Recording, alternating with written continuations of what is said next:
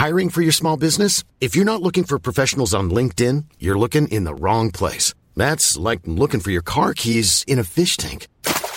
LinkedIn helps you hire professionals you can't find anywhere else, even those who aren't actively searching for a new job but might be open to the perfect role. In a given month, over 70% of LinkedIn users don't even visit other leading job sites. So start looking in the right place. With LinkedIn, you can hire professionals like a professional. Post your free job on linkedin.com/people today.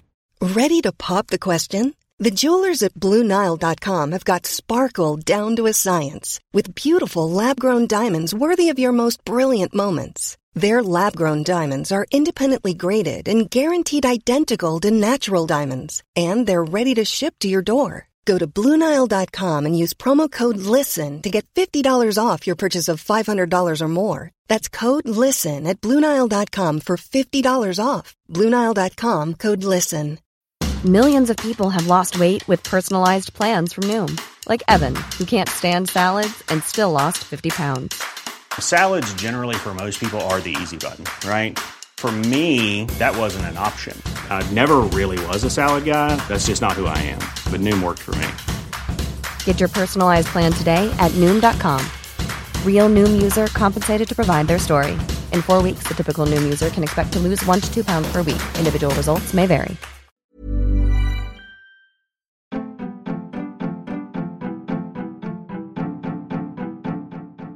Welcome to The Other Hand, a podcast brought to you by CJP Economics, a collaboration between Jim Power and Chris Johns, where we discuss the intersection between politics, finance, and economics. Our back catalogue of podcasts can be found at our Substack website, and that Substack site also contains our extensive body of written work. Thanks for listening and reading. If you like our work, please share with your friends and sign up to our newsletter. Hi, Chris. Hello again. Lots to talk about today as usual. We have a lot of interest rate stories coming out of the United States. We have interest rate stories coming out of Europe. We have a very strong labour market in Europe at the moment. But I just want to start by looking at the car sales data that was published by the Society of the Irish Motor Industry yesterday for the month of January. And it is interesting because it shows a remarkable structural shift in the Irish car market. In the first month of the year, January, there was just over 25,000 new cars registered. And the interesting thing, well, there was a few interesting things in there. One was that there was 2,714 pure electric vehicles sold, which is 178% higher than January of last year. And EVs accounted for 10.8% of the new car market, whereas in January of last year, it was 3.9%. And for the whole of last year, EVs accounted for 2.8% of the market. And as far back, or as recently as 2017, electric vehicles accounted for just 0.05%, less than 1% of new car sales. So clearly, the consumer here, despite the lack of infrastructure, despite the lack of understanding really about EVs, the consumer here is reacting, very, very strong growth. And it is interesting that petrol has declined to 28.6% of the total market. It is still the strongest segment of the market, but it's declining in a trend way. And diesel is now down at 22.5%. That compares to 35.8% last year. So we are seeing a pretty remarkable shift in the Irish new car market towards EVs. And indeed, hybrid and EV, these are battery technology and cars, now account for about 48% of the total market. So there is an incredible structural shift. The other thing that was really interesting in January was, for the first time ever, automatic cars outnumbered manual cars. I have no idea why that's happening really, other than I presume a lot of the EVs and the hybrids are actually automatic rather than manual. But I think it's it's a noteworthy event that automatics have taken over. And I have to say, personally, the only automatics I've driven have been in the United States. I've never driven one here. So it's interesting to see the Irish consumer responding in that way. Are you seeing similar trends in the UK? Yeah, very much so. I think the answer to your question about automatic, though, is that I think virtually all, if not all, electric cars are automatic. I mean, the gearbox system is completely different to the one that we're used to. I too am not a petrol head or any other kind of car head, so I am not an expert in this area. But certainly, you can see it as you walk down any street, any suburban street in the UK. The number of cars sitting in driveways or in the road being charged from either public charging points or private charging points. And it's backed up by similar stats to yours, Jim, is that where people can, they are buying electric cars. And you can see that reflected in the way in which global car manufacturers, not just Tesla, are changing their business models. I think General Motors announced an incredible amount of money to be spent on building electric car facilities around the world earlier this month. Earlier this year. I think Ford have done something the same. So the world is going electric with lots of, I think that's good, obviously. It's an environmental thing. It's very important that the electricity that's generated for those cars, for the recharged batteries, is green energy. And there are lots of issues about that. There's actually lots of issues about just electricity generation capacity. And of course, the other thing that we both know and love is that the fiscal implications, what this means for government finances is pretty profound because of taxation on things like, or taxation of petrol and diesel. Electricity isn't taxed in the same way. So there's going to be a big hole in government finances. So there's lots and lots of things going on with all of this. And lots, it's a good thing, but lots of questions and lots of unanswered questions, actually. But I think it's something that most people would broadly welcome. Our streets will get quieter, that's for sure, because these cars are very quiet. They will indeed. But I think I wouldn't be fooled by these strong numbers for January, because EVs are very expensive relative to internal combustion engines at the moment. And the average age of the car on the road in Ireland is around 10 years at the moment. Okay, so there's a lot of people driving older, higher polluting cars that really will not be able to afford the jump from an older car to a new EV. So EVs are very much for the affluent at the moment because they are so relatively expensive. So I think to really get mass buy-in to EVs, a number of things need to happen. Obviously, the charging infrastructure needs to be improved dramatically and quickly. Secondly, we need to ensure the electricity is generated, as you say, from renewable sources. But thirdly, I do believe incentives will have to be put in place to enable people driving older cars to trade up to newer second-hand EVs, if such things exist at the moment, which they don't. But I guess increasingly you will see a bit of a second-hand EV market. But I think there is going to have to be, if the state and government believes that the climate targets that we signed up to for 2030 and 2050 and the implications of that for the nature of the car fleet here, if the state wants to achieve that, they are going to have to intervene more aggressively to provide incentives to get people into EVs. So it's a challenge. And I don't think we're going to be able to get this data, but I guess if you looked at the socioeconomic profile of the people who bought the 2,700 plus EVs in January, it would be better off people doing that. So there's a lot of challenges here, but at least it is moving in the right direction. It is a good trend, but there's a lot of work to be done. There's no doubt about that. Yes, absolutely.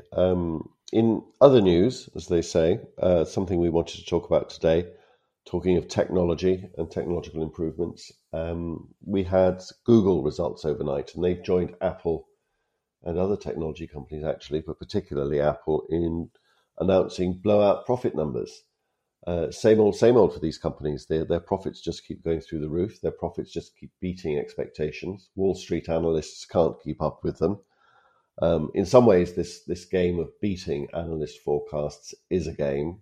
It's a game of expectations management, so that they tell the analysts and the marketplace a few things to enable the analysts to produce a certain set of numbers, and it's all done in such a way that the companies can then beat those expectations and everybody's happy. But it was a big beat, and Google shares are up in pre-market trading by around 10%, which, if you think of a company of Google's size, for a share price of that move after hours, it may or may not be sustained, but it is pretty chunky. And the profits of these companies have for a number of years been extraordinary, and they continue to grow at a very rapid rate. They're weathering coming out of the pandemic very, very well. That, of course, is good news for those companies. It's very good news in principle anyway for Ireland. There's always a caveat that we don't know where these increased profits will actually end up being declared, particularly with some of the changes that are coming down the road. But on the face of it, it is quite likely that these increased profits will no doubt help Ireland's tax take, because of the presence of these companies and the way in which they declare a lot of these profits in Ireland and pay Irish corporation tax. So far from the corporation tax thing hitting Ireland badly over the next few years, it's, in my book, it looks so far so good. What do you think, Jim? Yeah, I agree. There has been a remarkable correlation between the earnings performance of these tech companies and the tax take here in Ireland from corporation tax. We collected over 15 billion in corporation tax last year. I think around 83-84% of that comes from what we describe as large companies dominated by these multinational companies. And indeed, that was a record level of corporation tax. And indeed, it is estimated that 10 large companies, all of which are multinationals, accounted for over 50% of that corporation tax take. So that's really positive stuff. But I guess it does send out a few notes of caution. Is there a level of concentration risk here? Is our tax base becoming too dependent on a very small number of very large companies? And indeed, the Irish Times had an editorial very recently talking about the risks to Ireland from this concentration in a small number of multinational companies. And I suppose you could say also that risk is not just a tax one, it may be an economic one as well, in the sense that there's 278,000 people working directly for these multinational companies. So I wouldn't regard it as a risk, actually, as the Irish Times described it. I would describe it as a vulnerability, something we need to be very cognizant of, and we need to make sure that as a country we remain as conducive to foreign direct investment as possible, because for the last 30-40 years Ireland's economic model has been driven by a focus on attracting foreign direct investment into the country. It has been incredibly successful. Over 50% of the jobs created last year were outside of Dublin, so that's important as well in terms of more balanced regional economic activity.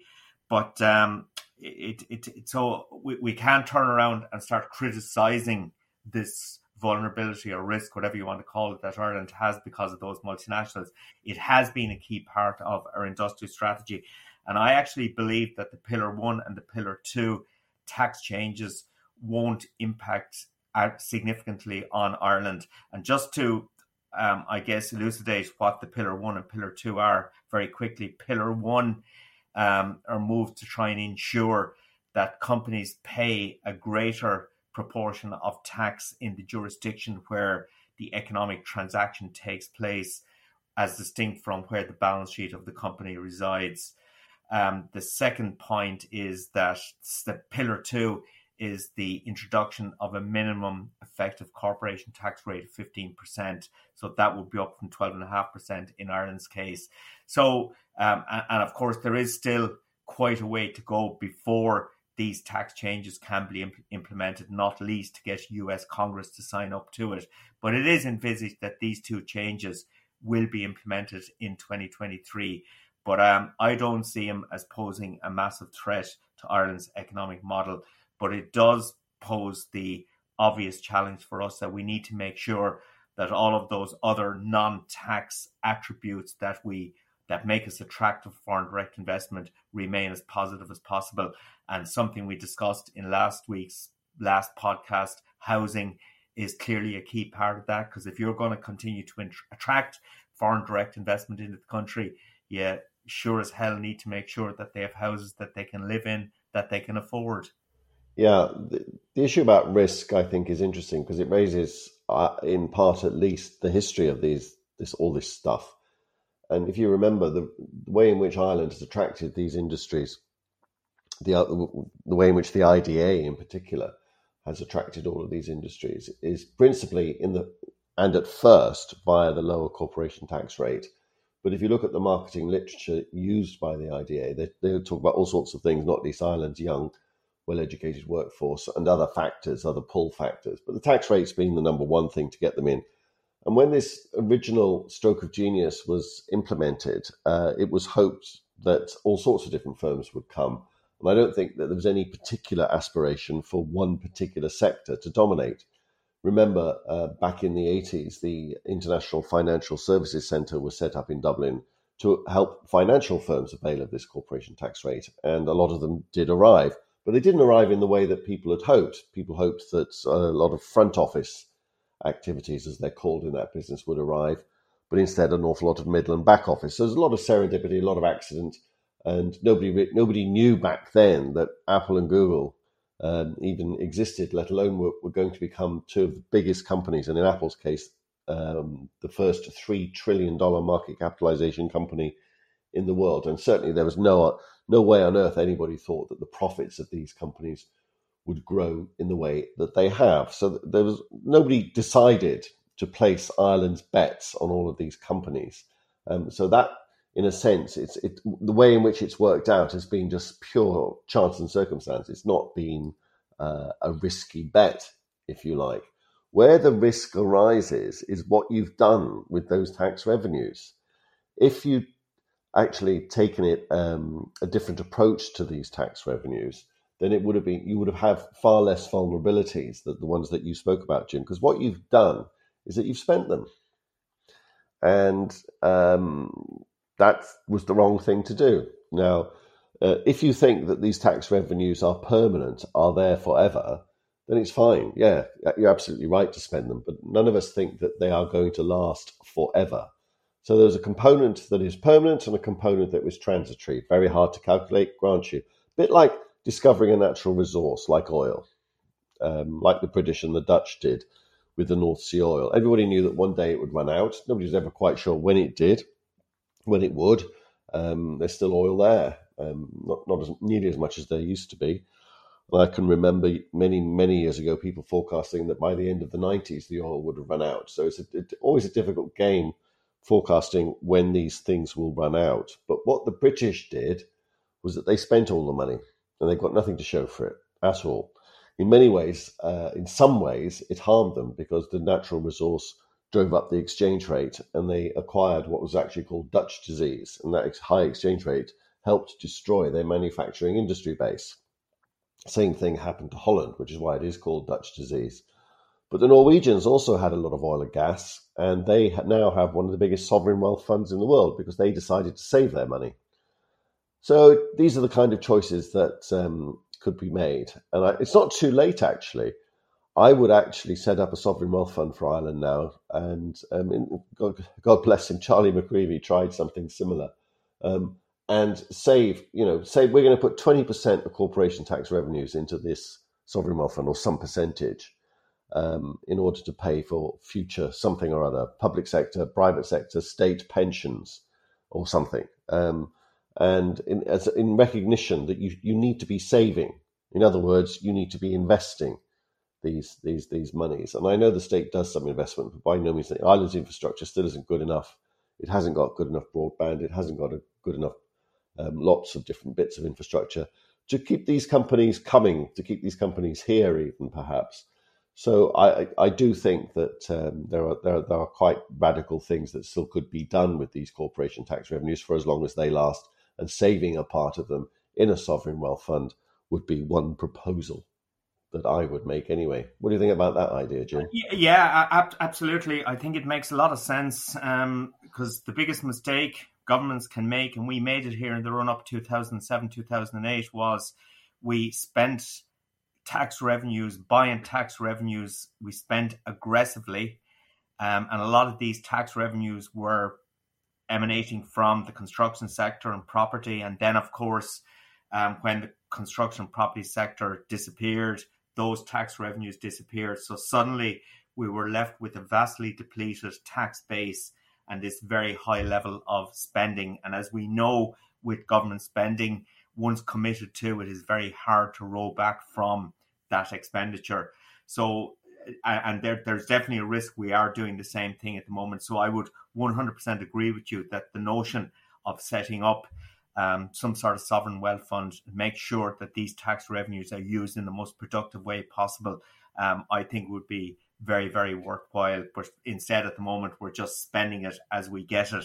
So hope, and of course, during COVID-19, perhaps there's no choice, but I think we do need to take a much more strategic approach to that. I think it would be good.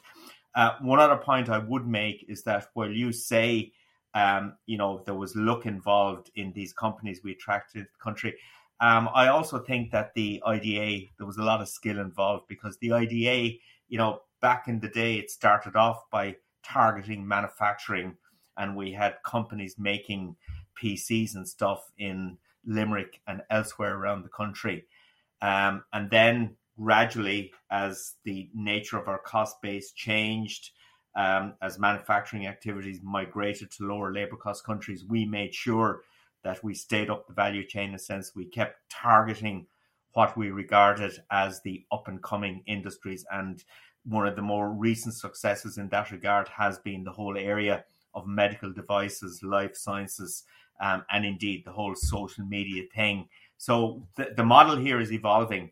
The FDI model that the IDA uses today is very different than it was 10 years ago or 20 years ago or 30 years ago.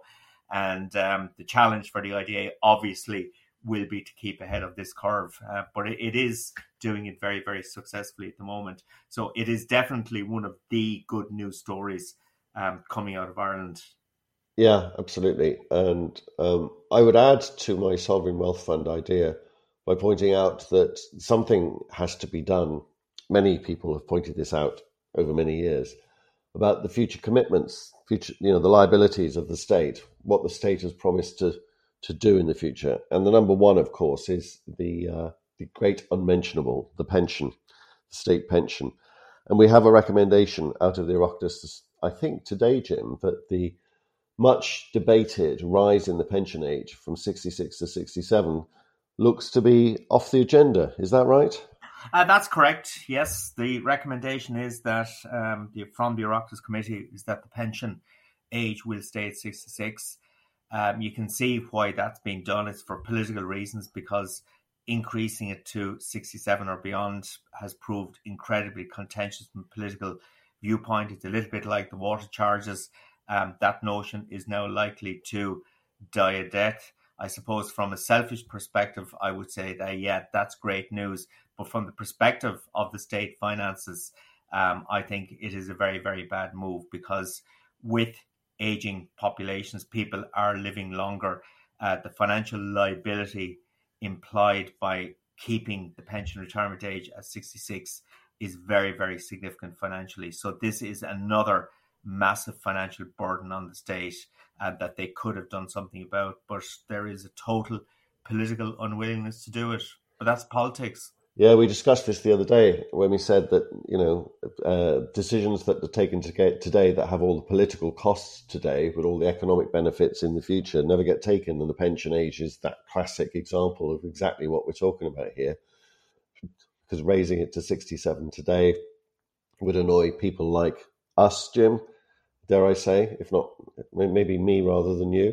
But all of the fiscal monetary benefits to the state would only flow over a period of time in the future. And other politicians would get the benefit of that if there is a political benefit from extra cash, which usually there is, of course.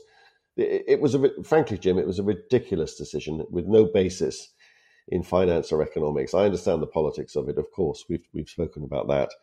But people need to, I think, understand where this 65, 66 pension age came from. The state had a 65 pension age for many, many years.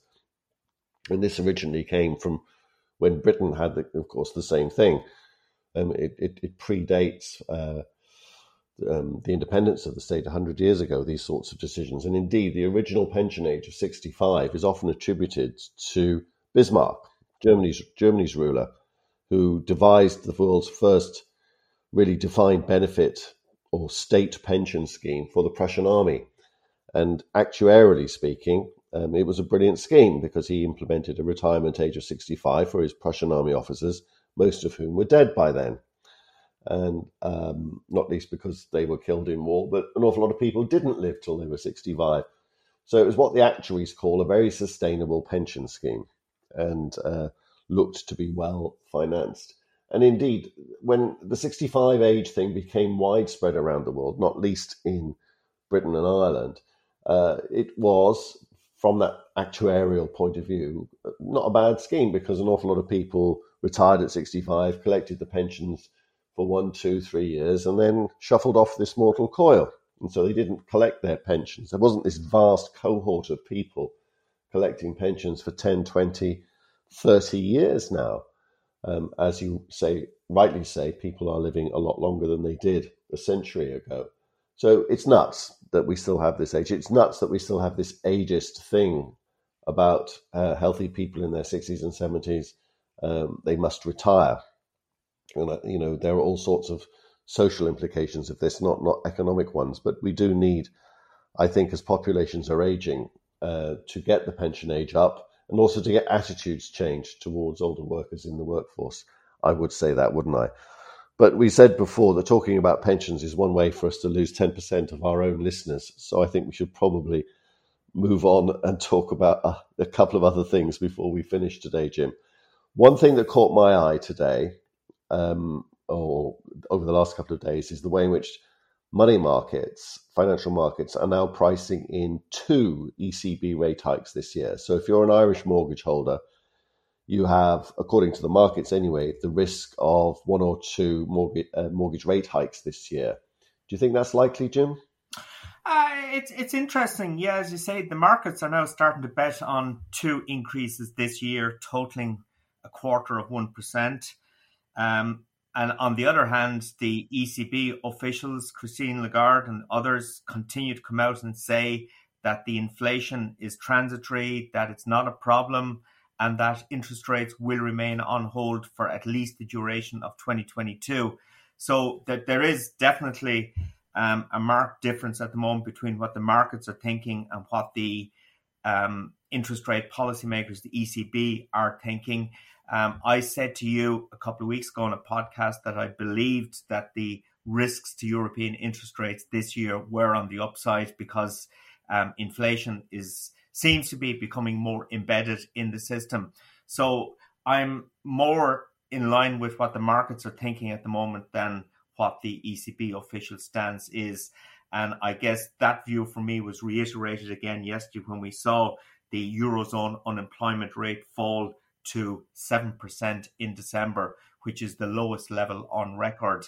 So when you get that sort of decline in unemployment, obviously that is going to start feeding into wage pressures. Not a lot of evidence of that happening across Europe at the moment, but you would have thought inevitably, against the background of persistently high energy costs, food prices are starting to rise, that workers will start pushing for significantly higher wage increases. And of course, they will be able to do that in a strong labour market environment that is now evolving. So I'd be a little bit more with the markets than with what the ECB is saying. interesting in the United States, markets and some market commentators are talking about the possibility of 7 US rate increases this year. Federal Reserve officials have tried to throw cold water on that and suggest that 5 would be more likely. But it is, there was an article in the Financial Times yesterday from Martin Wolf where he was pretty scathing of the Federal Reserve and really believes that the Federal Reserve is behind the curve quite dramatically at the moment, and it's actually now too late. And he quoted William McChesney Martin, who was chairman of the Federal Reserve back in 1955, who said that the role of the Federal Reserve was to act as a chaperone who takes away the punch bowl when the party really starts to warm up. And that's the role of a central bank. And it is quite clear that the US economic party is quite hot at the moment. And as I say, Wolf believes that the Federal Reserve should have acted already and will now be playing catch up. He ends on a slightly humorous note, I think, by saying that, perhaps the Fed's view that the forecast tightening of rates will deliver robust growth and smooth disinflation simultaneously, and that the COVID policies that were put in place to deal with COVID still make sense in today's economic circumstances. And he says that both of those things are less unlikely than the moon being made of green cheese. Yeah, I think that he's overstating his case, Jim. I think he needs a little bit more humility.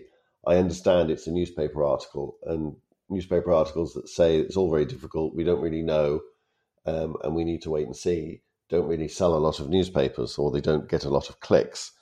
But the fact is that we don't know. And there are a number of people at the other end of the Martin Wolf spectrum who think that we are already seeing the start of some of this inflation starts to abate. A lot of the supply side concerns, supply chain concerns are starting to abate. Not all of them. And there are other reasons why people think that's the temporary versus permanent debate. So I do think being data dependent is what the Federal Reserve have said they've done. And I think that's an honourable position, because not least Martin Wolf wasn't this time last year saying that US inflation would be heading for 6-7%. And so I do think that given the uncertainties, there's a lot of hindsight trading going on here. And on Europe, yeah, I know what you're saying, Jim, which is that you were right and I was wrong the other day when I was talking about rate hikes in Europe. No, I wasn't saying that, Chris. Yeah, well, time will tell. I'm pulling your leg. But I am far less worried about rate hikes in Europe than you, in the sense that, first of all, I think if they do go with a lot of interest rate hikes this year, it will be a policy mistake. And they've made those before in Europe in particular. But ultimately, I don't think it'll be necessary, because I think the European economy will slow down through the course of the year. And the reason why I think that is because it always does. It's default position. The European economy always disappoints. And I don't see any particular reason why, once we've worked through a lot of these pandemic effects rippling through economies, we don't go back to where we were, which is that the European economy disappoints. And I don't mean Ireland, by the way, I mean continental Europe. Okay, Jim, unless you've got anything else that you're burning to tell us, I think we should probably call it there and see you next time. Okay, Chris, I was going to ask you about Boris, but that would take another 35 minutes. So perhaps later in the week we'll have a broader discussion on Boris's situation. Just to note that sterling, despite all of the travails of Boris, sterling remains pretty strong on the exchanges. It certainly does. Yes, but we'll leave Boris to another day, and hopefully we'll be able to one day say Boris who. All right, Jim, take it easy. Thanks, Chris.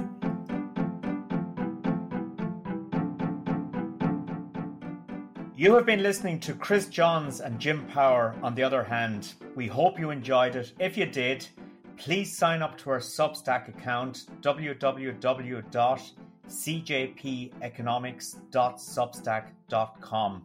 You can download our podcasts on Apple, Spotify, and other good podcast platforms. Want flexibility? Take yoga. Want flexibility with your health insurance? Check out United Healthcare Insurance Plans. Underwritten by Golden Rule Insurance Company, they offer flexible, budget-friendly medical, dental, and vision coverage that may be right for you. More at uh1.com. Hey, it's Danny Pellegrino from Everything Iconic. Ready to upgrade your style game without blowing your budget? Check out Quince. They've got all the good stuff, shirts and polos, activewear, and fine leather goods, all at 50 to 80% less than other high-end brands. And the best part? They're all about safe, ethical, and responsible manufacturing. Get that luxury vibe without the luxury price tag. Hit up quince.com/upgrade for free shipping and 365-day returns on your next order. That's quince.com/upgrade. Mom deserves the best, and there's no better place to shop for Mother's Day than Whole Foods Market. They're your destination for unbeatable savings, from premium gifts to show-stopping flowers and irresistible desserts. Start by saving 33% with Prime on all body care and candles. Then get a 15-stem bunch of tulips for just $9.99 each with Prime. Round out Mom's menu with festive rosé, irresistible berry chantilly cake, and more special treats. Come celebrate Mother's Day at Whole Foods Market.